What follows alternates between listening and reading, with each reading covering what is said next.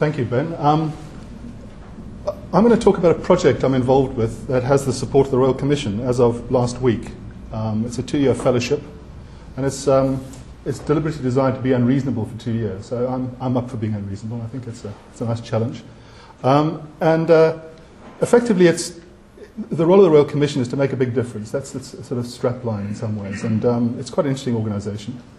It says 12 Nobel Prize winners on there who've been fellows.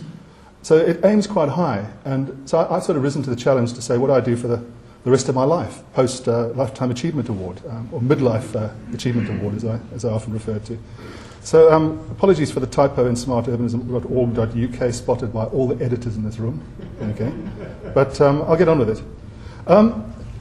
I've called the talk "Walking with the Dreamers," and it comes from a poster that I have in my kitchen that my wife bought after the Lifetime Achievement Awards, because at the Lifetime Achievement Awards I said we need more dreamers, we need more thinkers, we need more theorists, and she thought this was cute, so we have it in it's a bit Rudyard Kipling for me. But it says, "Walk with the dreamers, the believers, the courageous, the cheerful, the planners, etc., etc. Let their spirit ignite a fire within you to leave this world in a better place than you found it." I have a number of issues with this poster, but I like the idea of the dreamers idea, and this idea that we need thinkers, we need people who are deliberately thinking outside the box. I'm also worried when I see the name of the person who wrote this quote. His name is Wilfred Peterson, not Wilfrid Peterson, and it always looks disturbing. It looks like a typo in there. John would have spotted that. He would have picked it up. But I'm more concerned with the word "the planners" in there. Okay, how did they get on that list? Okay. Why do they deserve to stay on that list? And what do we need to do to keep them on that list? Because it's so critical that they are part of the dreamers, the believers, the courageous, the cheerful, the doers. Okay. 500,000 planners worldwide. I think there's 30,000 registered planners in this country, 34 in the States. All of them, if you ask all of them, they came into the practice to make the world a better place. Okay. They saw it as a noble profession. I'd bet you that, other than a couple of notable exceptions, most of them are making the place less worse at best. Okay, that would be my description. I'm being deliberately provocative here. Most of them would say, if you ask them to stick up their hand, are they making a difference? They'd probably say, I don't know, sometimes, maybe, possibly. And actually, when they get challenged, they probably take their hand down anyway. So the secret here is, how do we get back the idea of proper urban planning into the system? I've got lots of slides here, so it's going to take a bit long, this. Okay, so if you're bored, leave. Okay, but let's get on with it. Okay, I'm also going to take you through 3 things that have happened to me this year that highlight the stupidity of the system. Okay, that's the important thing here. And the first is strategic housing allocations up in Scotland, for Architecture and Design Scotland, that Dave Simon and I went up to. This idea that you identify a series of sites by inviting someone to put forward sites. You then sift them out on the basis where there's most opposition. And you're basically left with sites in exactly the wrong place. And not once did anyone look at the place. Okay? And yet that's the system. And you speak to them, you challenge these people. You say, why is it like that? Oh, just because, just because. They're like, but hold on, tell me, where did it come from? Where did this whole thing come from? Why did this process take place like this? It's policy. But where did policy come from? Don't know. Just because. So you get treated like a 3-year-old kid if you ask too many questions. So strategic housing allocations up in Scotland, I know we don't do them in England anymore, but they're certainly used up there. And it's a perfect example of stupid behaviour. The second is something that Hugo and I experienced recently working on a project in Bournemouth, where we're working on an incredibly important project. You can see the missiles. This is from Dr. Strangelove. Okay?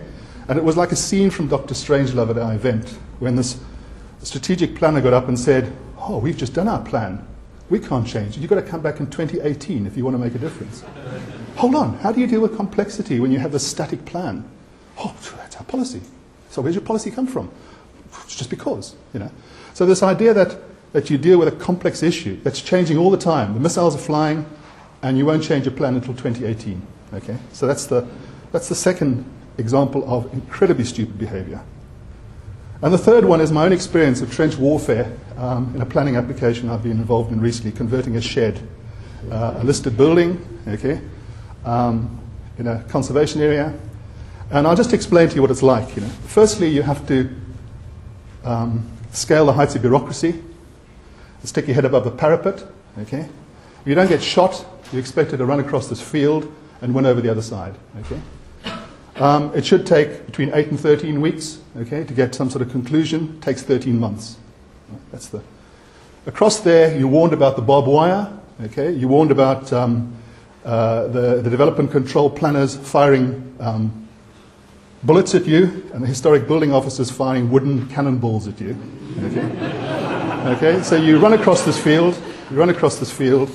And you've got to be careful of trees, because trees are complex issues as well to deal with in the planning system. You get held back. You get warned about friendly fire, because the most dangerous people are your neighbours who might shoot you. Okay? And then when you get to the other side, 13 months later, you're given a consent, if you're still standing. And then you're given 26 different conditions to meet. That'll take another 4 to 6 weeks, technically 4 to 6 months.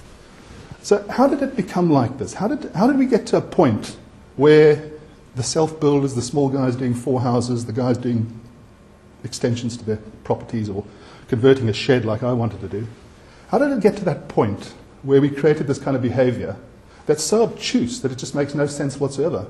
This stuff used to be instinct to us. It used to be ability to build a house, to house yourself. This idea that you could do things in a fairly simple way has almost become impossible to achieve. And I wrote by design. Okay?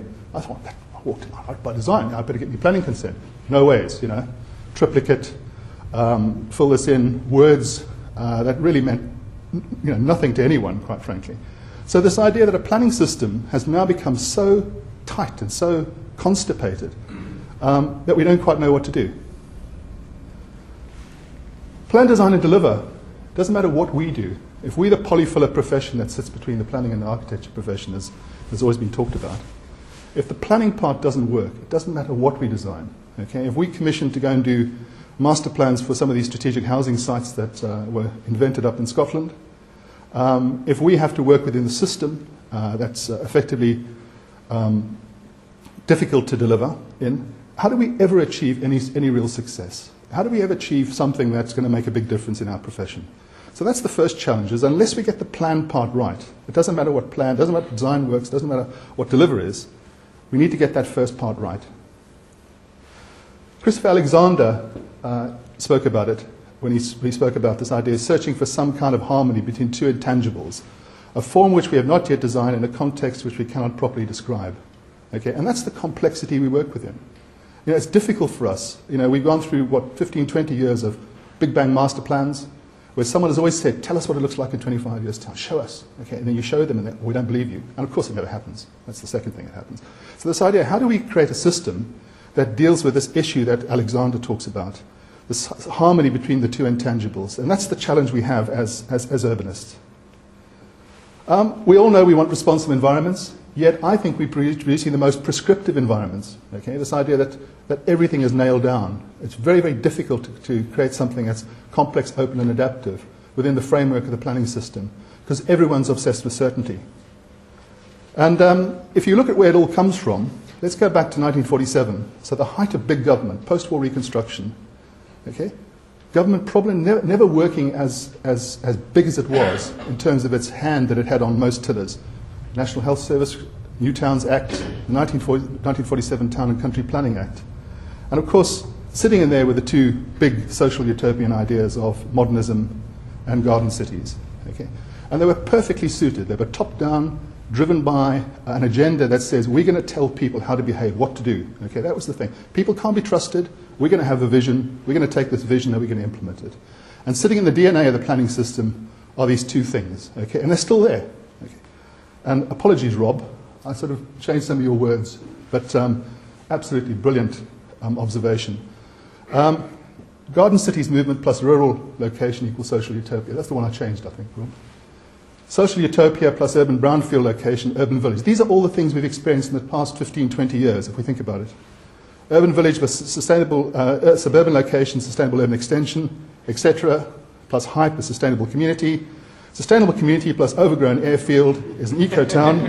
Okay? But Rob's brilliant observation is that eco-town plus national planning policy framework equals garden city. Okay. So, I mean, how can we sit in a room like this and actually talk about progress? How can we talk about where we're going next when the flow is completely against us? Okay, so it doesn't matter what we do, okay, unless there's thinking at the higher level about the direction that we take in our neighborhoods, towns, and cities. We're going to have silly things like the Wolfson competition for garden cities being launched, things like that, which really completely buck the trend of where most people are going. This idea that we're devoid of any thinking when it comes to what we do next, what we tell politicians about what we do next. This is what lovely Jane Jacobs said about Ebenezer Howard. His aim was the creation of self-sufficient towns, really very nice towns if you were docile and had no plans of your own and did not mind spending your life with others with no plans of their own. Okay. Now, she was sassy. She was sassy, I'll tell you that. She knew what she was saying. Okay. So what we have now is the system, this perfect, rationalized system, setting everything out perfectly in advance. This idea that you can fix everything with some sort of policy fix of some sort.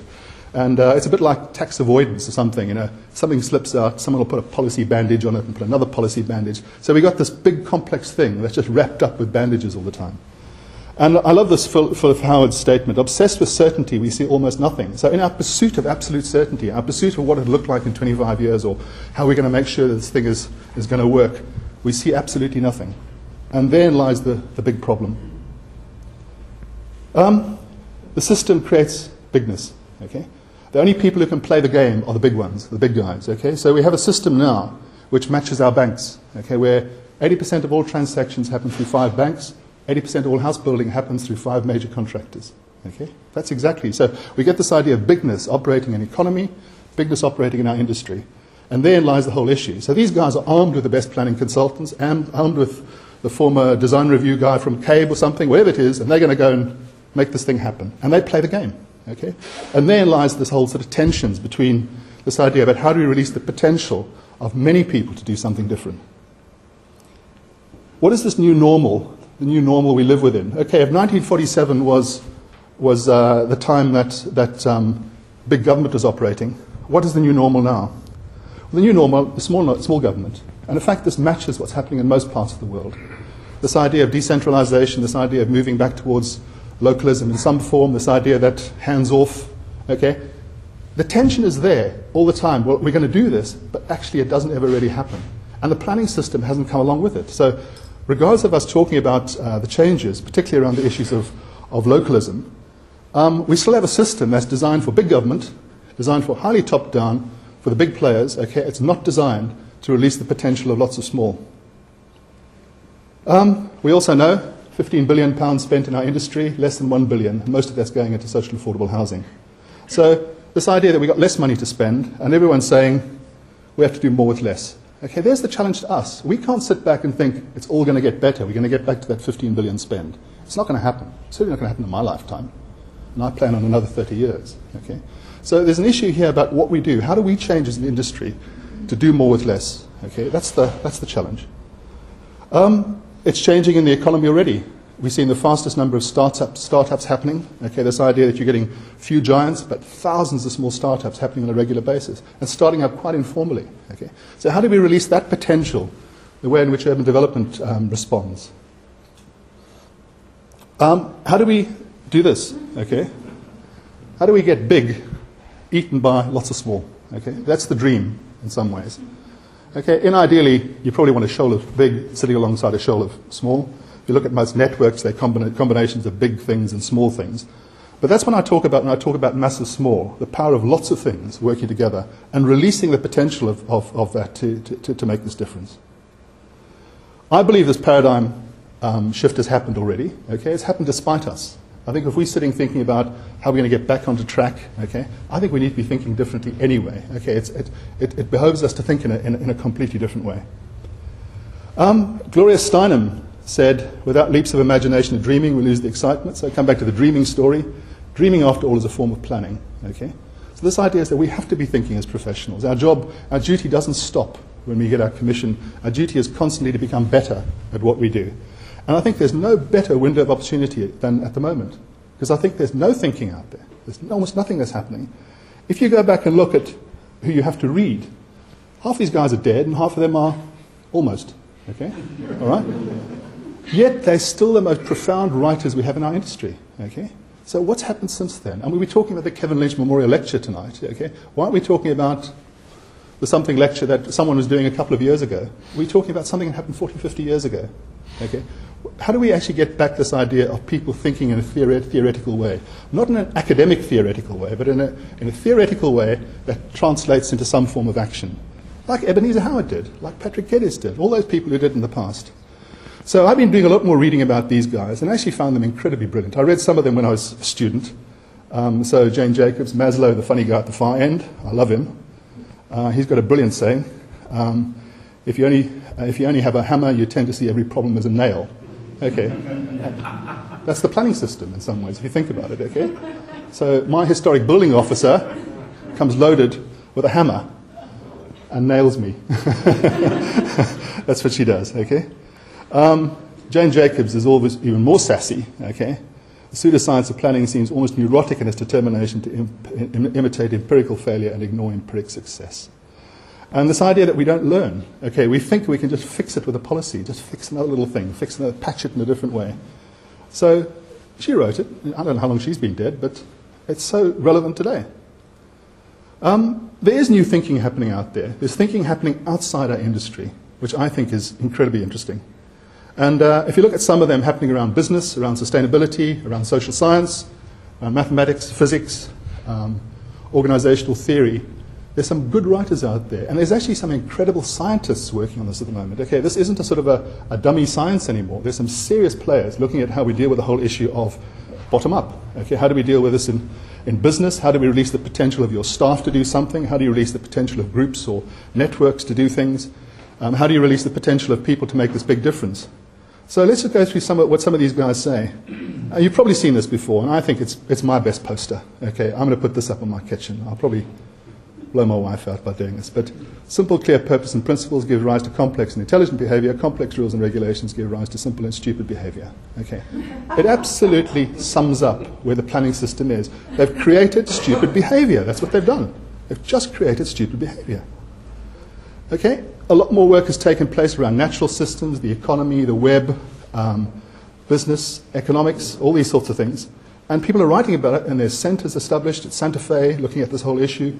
Oxford's created a new thing called Cabden, which is a complexity centre, looking at all various aspects. And you're seeing engineers looking at it from a slightly different perspective. So there's a new science emerging through this process.